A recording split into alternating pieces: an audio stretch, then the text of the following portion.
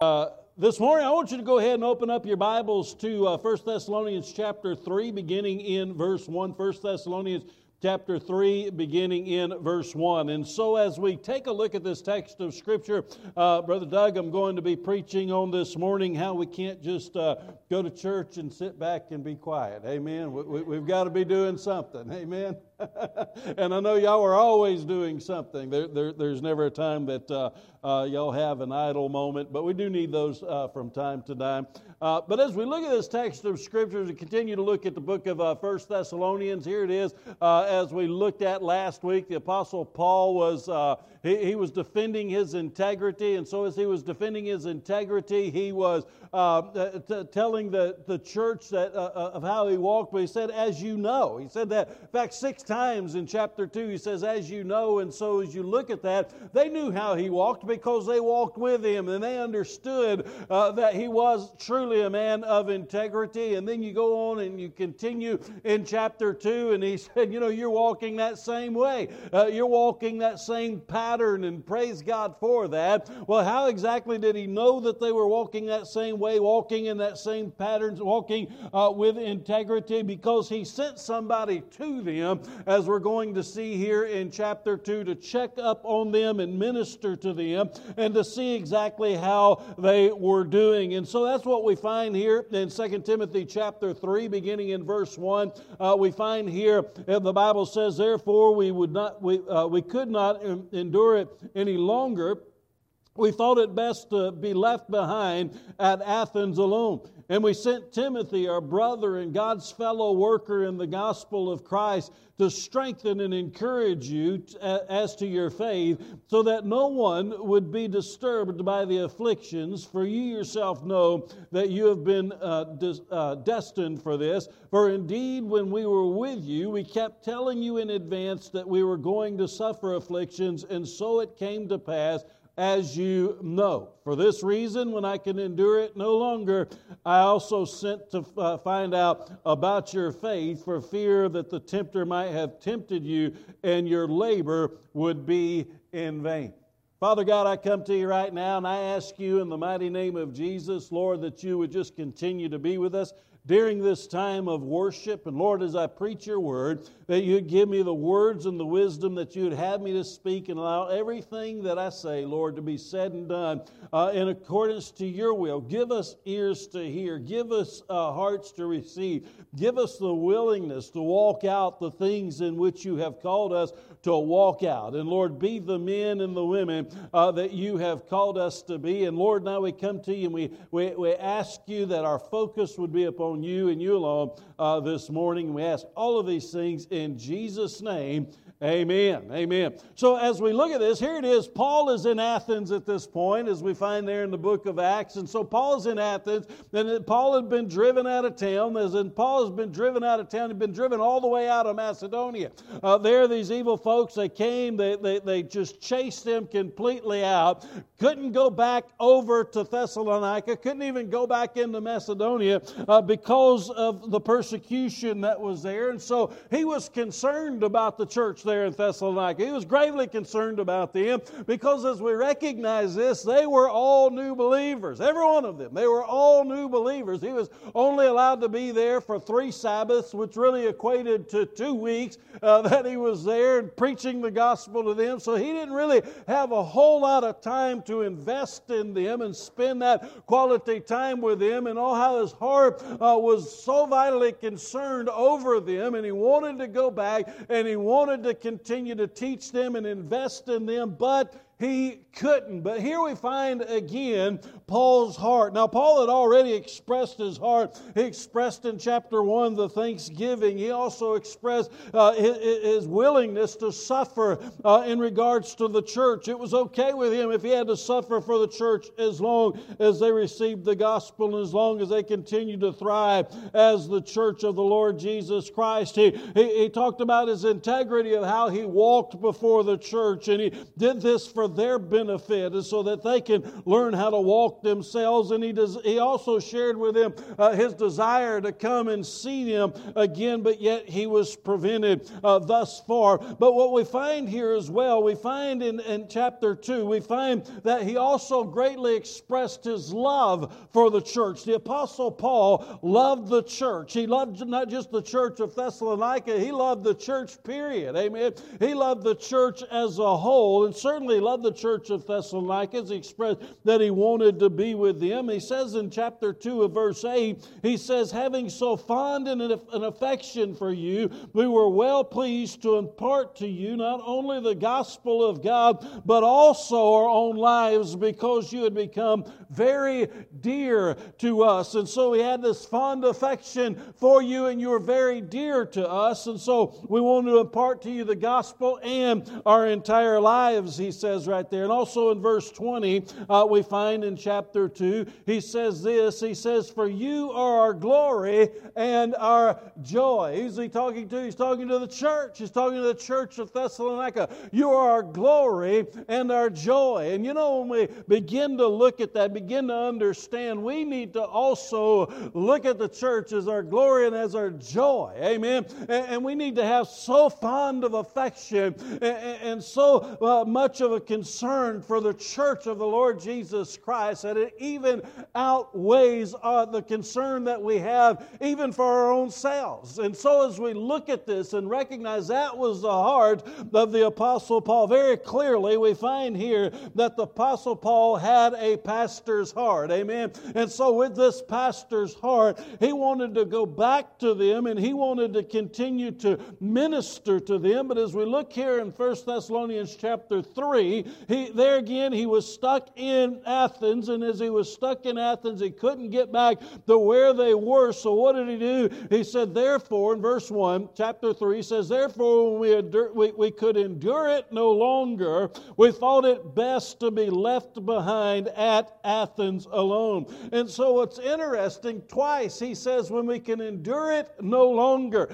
He says it again in verse 5. He says, for this reason, when I can endure it no longer. So two times within this text of Scripture, he said we couldn't take it anymore, right? It's like when you're separated from your loved one and you're longing to see your loved one, and you heard those expressions, I'll be willing to walk across the ocean for you, or climb to the highest mountaintop, or fly 30 hours to get home, or do whatever you have to do to get back there with your loved ones, and get back there to where your heart is to be with them, and nothing is going to stop you. And so that's what he's saying right here. He said we could endure it no longer. We just had to know what was going on in the life of the church of Thessalonica. Now, Paul's saying, I couldn't go, but what did I do? He sent his team to go and check with them. He sent Timothy to go and check with them when he could endure it no longer. I thought it best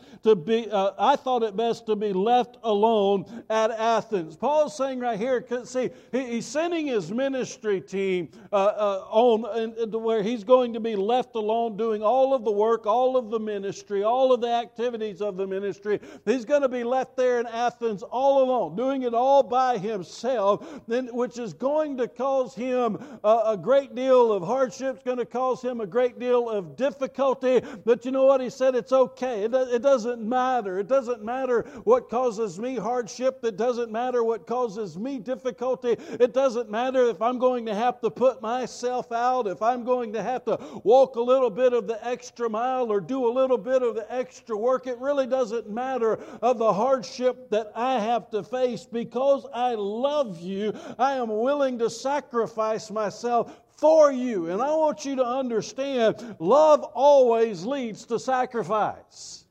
Amen?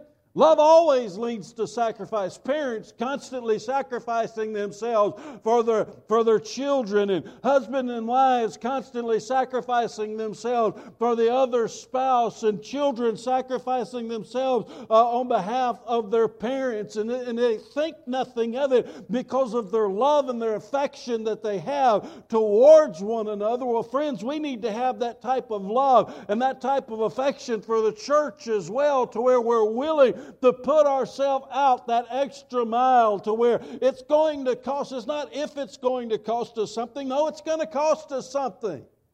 Amen? It's going to cost us something. It's going to cost our time. It's going to cost our effort. It's going to cost our energy. It's going to cost our expenses. It's going to cost all kinds of things. But if we truly love the church of the Lord Jesus Christ, then we're going to say, you know what? It doesn't matter. I'm going to do it. Amen? I'm willing to do it because of the love and the affection that I have towards the church of the Lord Jesus Christ. Now, Brother Aaron in his Sunday school class earlier, he read out of 2 Timothy chapter 3. And in 2 Timothy chapter 3, it talks about the last days, and the last days perilous times are going to come. And I have no doubt about it, we're living in those last days, because as we look at society today and we look at where we are in society today, I believe it perfectly matches and lines up with what is being said about how society is going to look in 2 Timothy chapter 3. And one of those things is the Word of God tells us right there in 2 Timothy chapter 3 that men will be lovers of pleasure rather than lovers of God. Amen? Lovers of pleasure rather than lovers of God. Now, I'm not talking about taking a vacation every now and then, or going on a trip every now and then, or missing church once in a while because you're taking your family out or whatever. I'm not talking about that. I'm not talking about getting legalistic in the matter, but I'm talking about just always constantly pursuing the pleasures of life and never having any time for the things of God. Amen?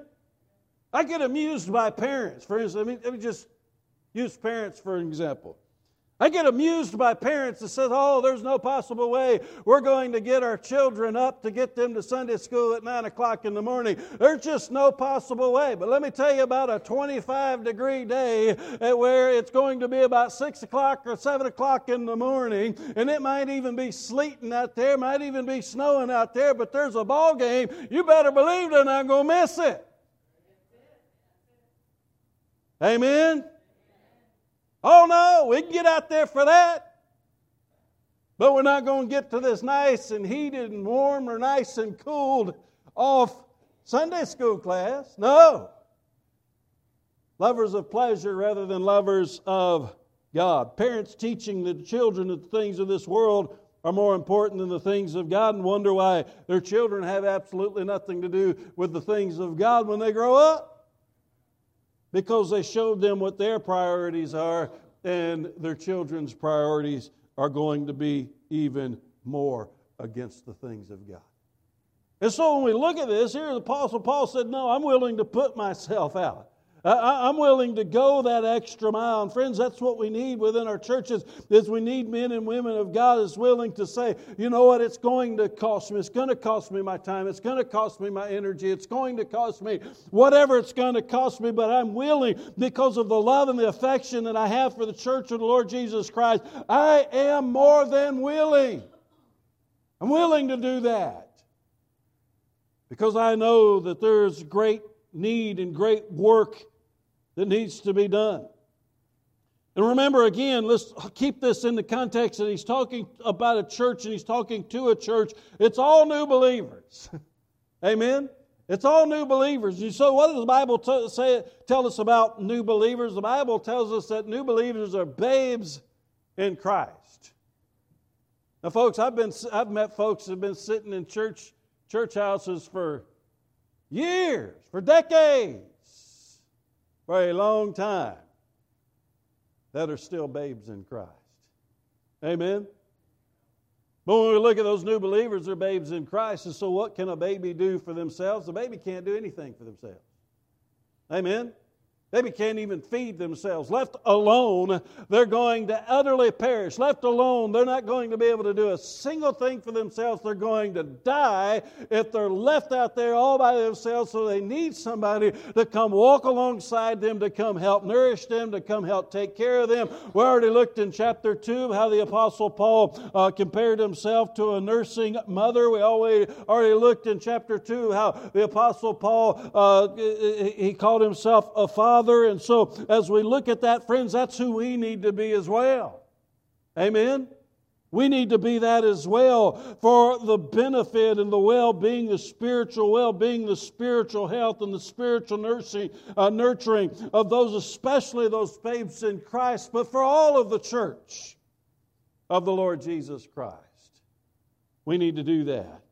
And so as he goes on in this, he says here in verse 2, "And we sent Timothy, our brother, and God's fellow worker in the gospel of Christ, to do what? To strengthen and encourage you as to your faith." So what was the purpose here? What was the purpose in Paul sending Timothy? To strengthen and encourage you in your faith. And so, friends, we need some Timothys today within our churches to walk alongside those new believers, to strengthen and encourage them in their faith, to say, you know what, you're not in this alone. You don't have to go through this all by yourself. You might be a babe in Christ right now, but as that babe in Christ, I'm going to be that nursing mother to you. I'm going to be that spiritual father to you. And I'm going to walk alongside you, and I'm going to help tend to you, and I'm going to be that Timothy. I'm going to be that man of God. I'm going to be that woman of God that walks alongside you for the purpose of strengthening you and encouraging you. Also in verse 3, not only for the purpose of strengthening and encouraging them, in verse 3, he says, "So that no one would be disturbed by these afflictions, for you yourself know that I have been destined for this." So what is Paul saying? He said, I already told you that afflictions was coming. Amen? I've already taught you about this. I've already taught you that afflictions are coming, hard times coming, persecutions coming. There's going to be some folks that are going to raise up against you. Why? Because Jesus first taught this. He said, the reason they hate you is because they first hated me. Amen? So it's nothing new here. They hate you because they hate Jesus. They hated the Apostle Paul. They drove Paul out of town. Paul taught them, guess what? Afflictions are going to come your way. And the afflictions did come their way. As you see there in verse 4, he said, "For indeed, when we were with you, we kept telling you in advance that we were going to suffer afflictions. And so it came to pass, as you know." I told you this is what was going to happen, and guess what? It did happen, and it happened, but yet you were prepared for it to happen because you've been taught, you've been strengthened, you've been encouraged, you've been taught the truth of the Word of God, and since you've been taught the truth of the Word of God, it didn't catch you off guard. One of the great dangers in this fluffy preaching that we have in our society today, all this sugar-coated preaching that we have in our society today, when afflictions come, people are going to flee because they're not prepared for it. They're not ready for it. Oh, I thought Christianity was all about, being happy, healthy, and wealthy because that's all I've ever been taught. I haven't been taught the truth of the Word of God. I haven't been taught the fullness of the Word of God. But Paul said, I taught you the truth of God's Word, and when it happened, it didn't catch you off guard, didn't knock your feet out from underneath you. So how do we strengthen and encourage? By teaching and preaching the truth of the Word of God. Now I want you to understand something. Paul is saying here that I want to come to you. I want to do this for you, but I can't come to you and I can't do this for you. Therefore, I sent Timothy to come do this and come minister to you in this way. And sometimes the pastor can't always be the one to do it. And I want you to understand it's not just the pastor's responsibility to preach and teach. Amen? My responsibility as well, but friends, it's all of our responsibilities. Every single one of our responsibilities. Not just Brother Aaron's responsibility as a Sunday school teacher to teach God's Word, it's all of our responsibilities. To stand alongside one another and walk alongside one another to help strengthen and to help encourage and to help lift one another up and teach them the truth of the Word of God to where when life hits, when reality hits, it's not going to knock their feet out from underneath them. You see, Paul had a fear. And he talked about his fear in verse 4. He says in verse 4, "For this reason I can endure it no longer. I also sent to find out about your faith, for fear that the tempter might have tempted you and our labor would be in vain." I was afraid it had already taken place. I left this church that was nothing but new believers there. They didn't have any mature believers there. Every single one of them heard the gospel at the same time. Every single one of them were saved at the same time. He was only able to be there for a couple of weeks. Every single one within the church, they were all new believers. And so as he was driven out of town, fear had struck him that the tempter had come and they had fallen in their faith. That the tempter had come and already knocked their feet out from underneath them. But oh, how joyful he was when he heard that that indeed had not taken place. That had not taken place, and not only had it not taken place, but they had grown and they had matured in their faith. In verse 6 it says, "But now that Timothy has come to us from you, he has brought us good news of faith and love, that you always thinking kindly of us, longing to see us just as we long to see you." So not only was it not the case, but they had grown in their faith. They had matured in their faith. And you see, that is the purpose, is that the babes in Christ don't stay babes in Christ, but they grow and they mature and they become men and women of God. They become mighty men and women of God. And you see what the revolving door of the church, or the revolving circle of the church, ought to be. What we see far too often we see somebody come down this aisle, they make a profession of faith. At least they said they've made a profession of faith. We bring them back there, we put them in that baptistry, and then they walk down that aisle again, and they walk out of those doors, and far too many of them we don't ever see again. And far too many, they come to church and they're here in church, and then all of a sudden the afflictions of life come, and when the afflictions of life come, it knocks the feet out from underneath them, and as it knocks the feet out from underneath them, they don't have somebody there to help strengthen and encourage them, to help put them back on their feet, to be the men and women that God has called them to be. So Paul's saying, I couldn't be there. I can't be there with you at this particular time. So I'm sending Timothy. So it's not like Paul's just sitting on his hands doing nothing. No, he's back in Athens. First of all, he can't come, because if he does come, they're going to kill him. Right? So he can't come. He just can't do it. But it's not just sitting around doing nothing. Acts chapter 18 verse 5, he says, "But when Silas and Timothy came down from Macedonia, Paul began devoting himself completely to the word, solemnly testifying to the Jews that Jesus was the Christ." So Paul was continuing to minister. Paul was continuing to work. And God had him right where He wanted him. Amen? God had him right where He wanted him. So Paul couldn't go, therefore he sent Timothy. The question is, how many of us are willing to go, to step up to the plate, to walk alongside those who are babes in Christ, walk alongside those who are afflicted, those who Satan has come and knocked their feet out from underneath them, to help raise them back up and put them on that upright path again? The reality is, it should be every single one of us. Amen? Every single one of us. Now, the majority of that work, doesn't take place. You see what I do up here. You see me teaching. You see me preaching. You see Brother Aaron. You see our other Sunday school teachers. You see our Awana workers. We see all of these things. We see that in a physical way. But you don't see what's going on behind the scene. But you don't need to know what's going on behind the scene.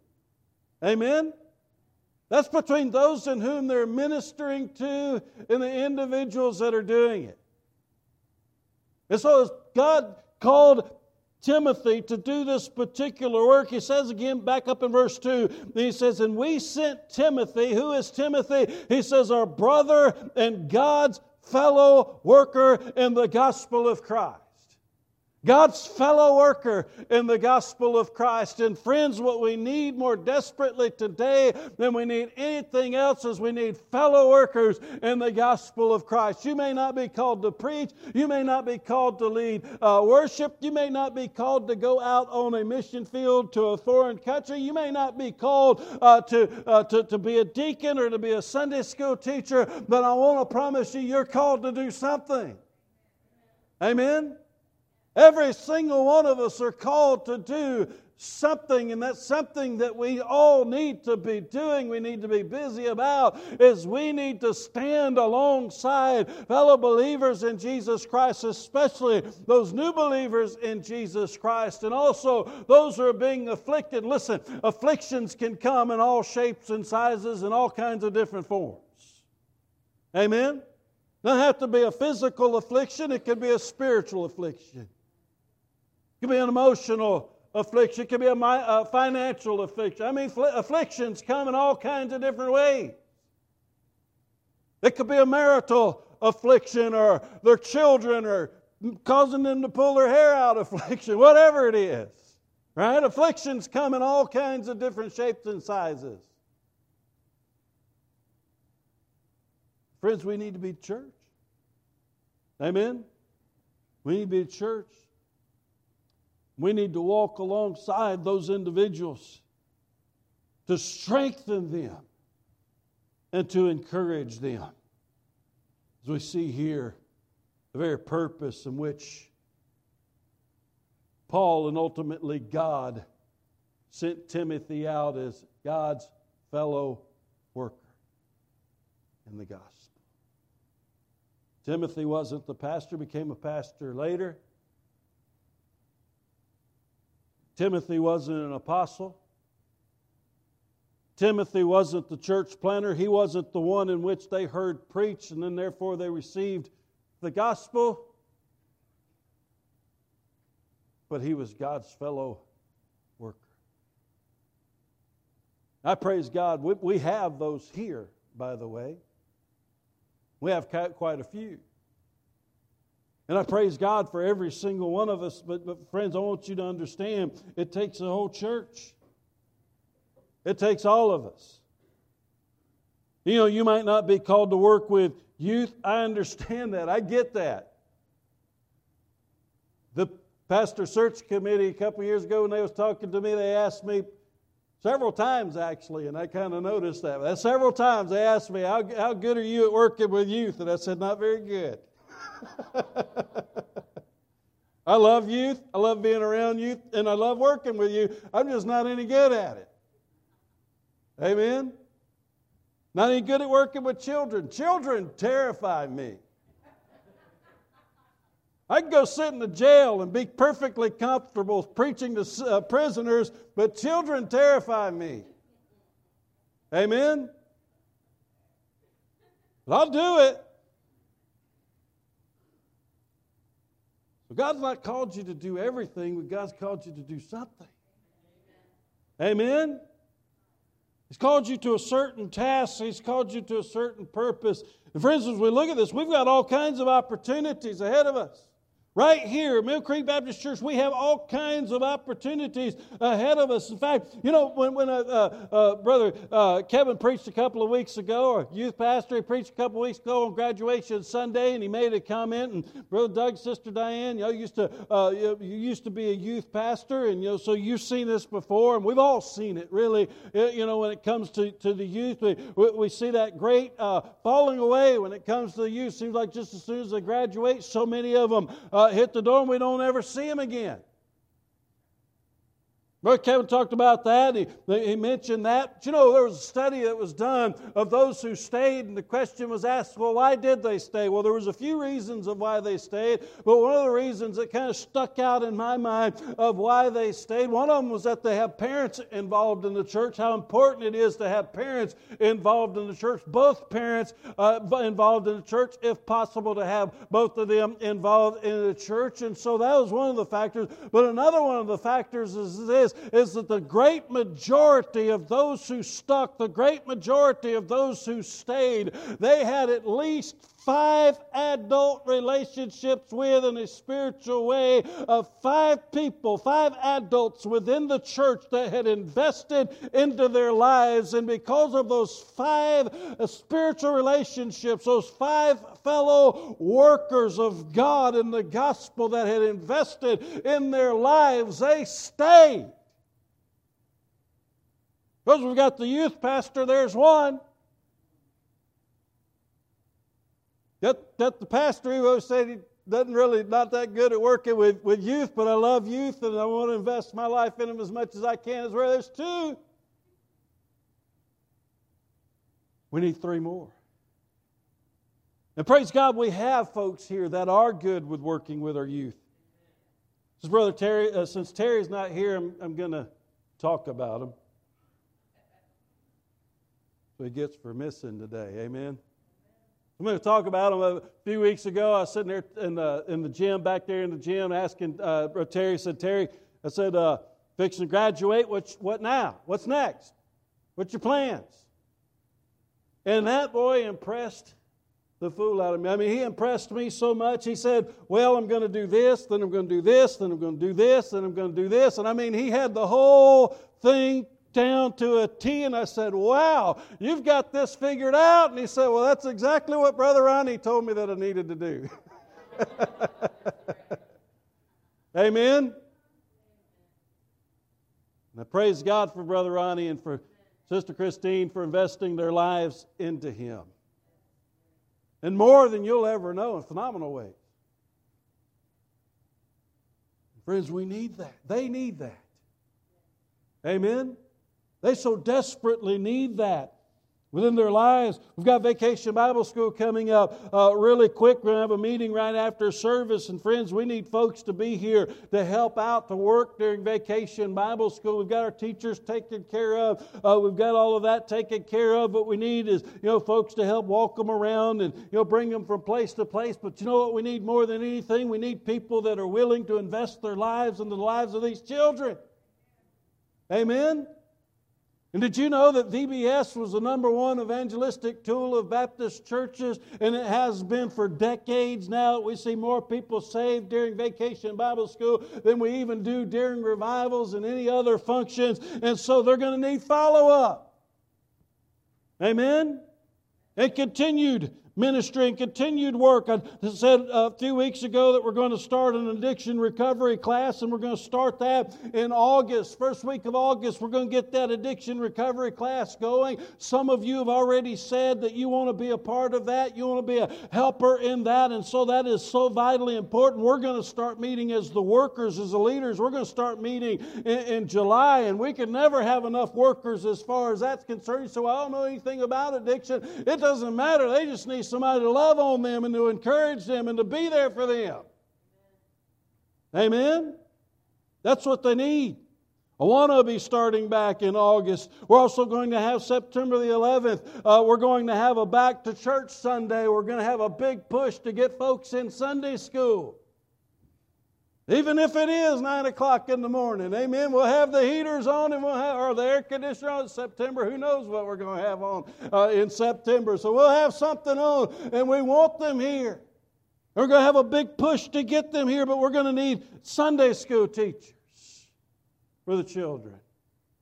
We're going to need nursery workers for the children, and we need those right now. We're going to need children's church workers, and we need more even right now.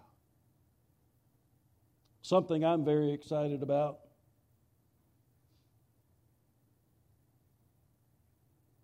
George was talking with us a couple of weeks ago, about a month ago or so, George China.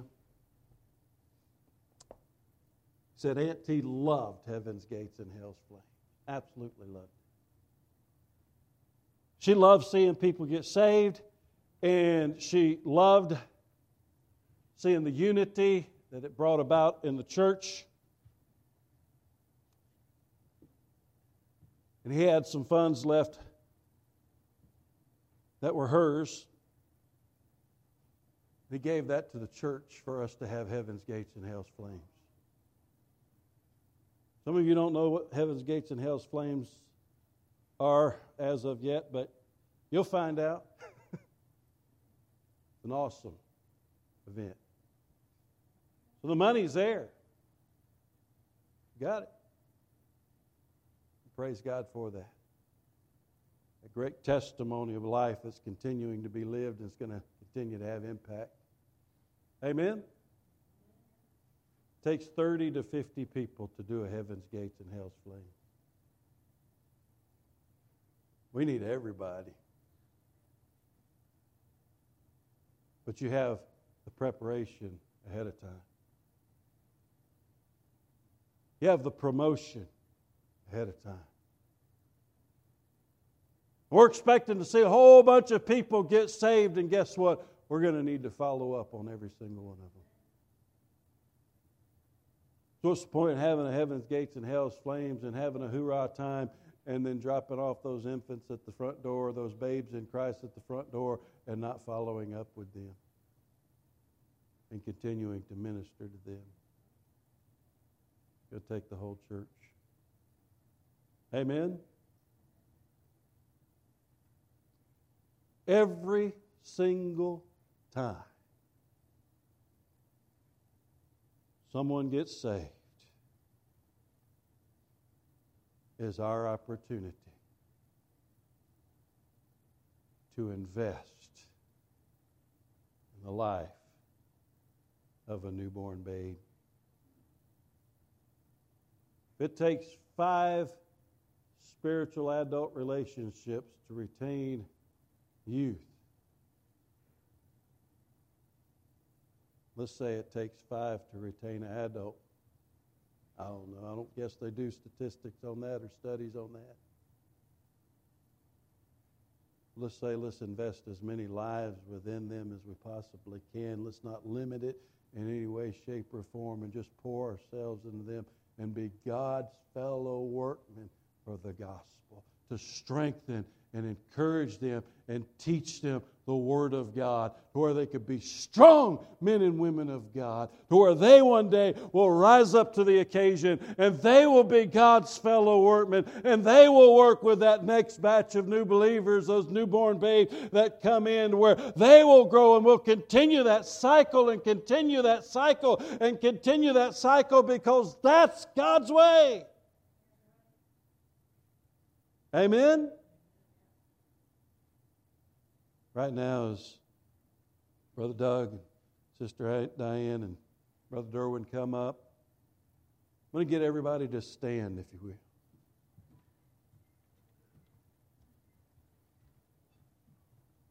Everybody here this morning, as you know the mandate, this is biblical discipleship right here.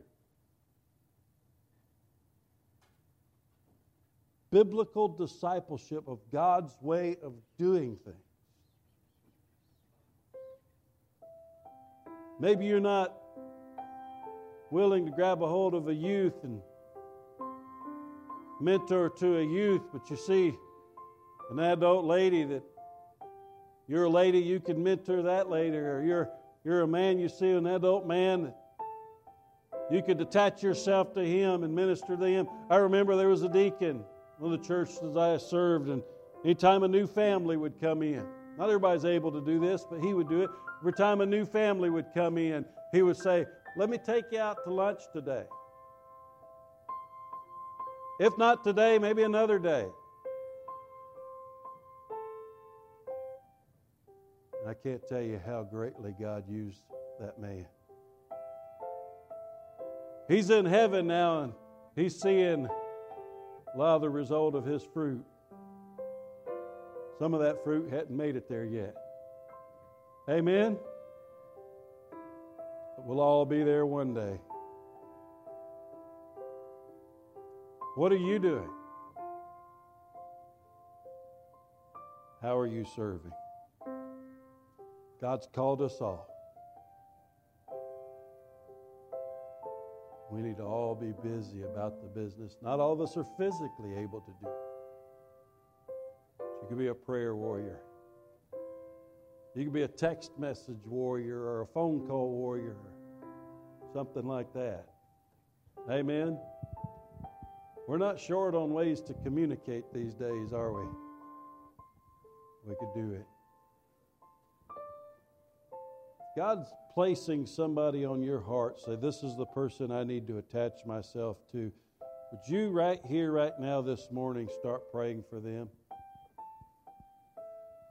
And then pray for yourself and ask God to show you how you can minister to them.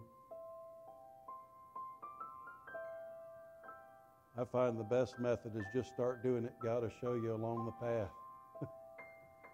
Amen? One last thing. If you don't know that you know that you know that you're saved this morning, would you come this morning and give your life to Jesus Christ? You come as God so leads.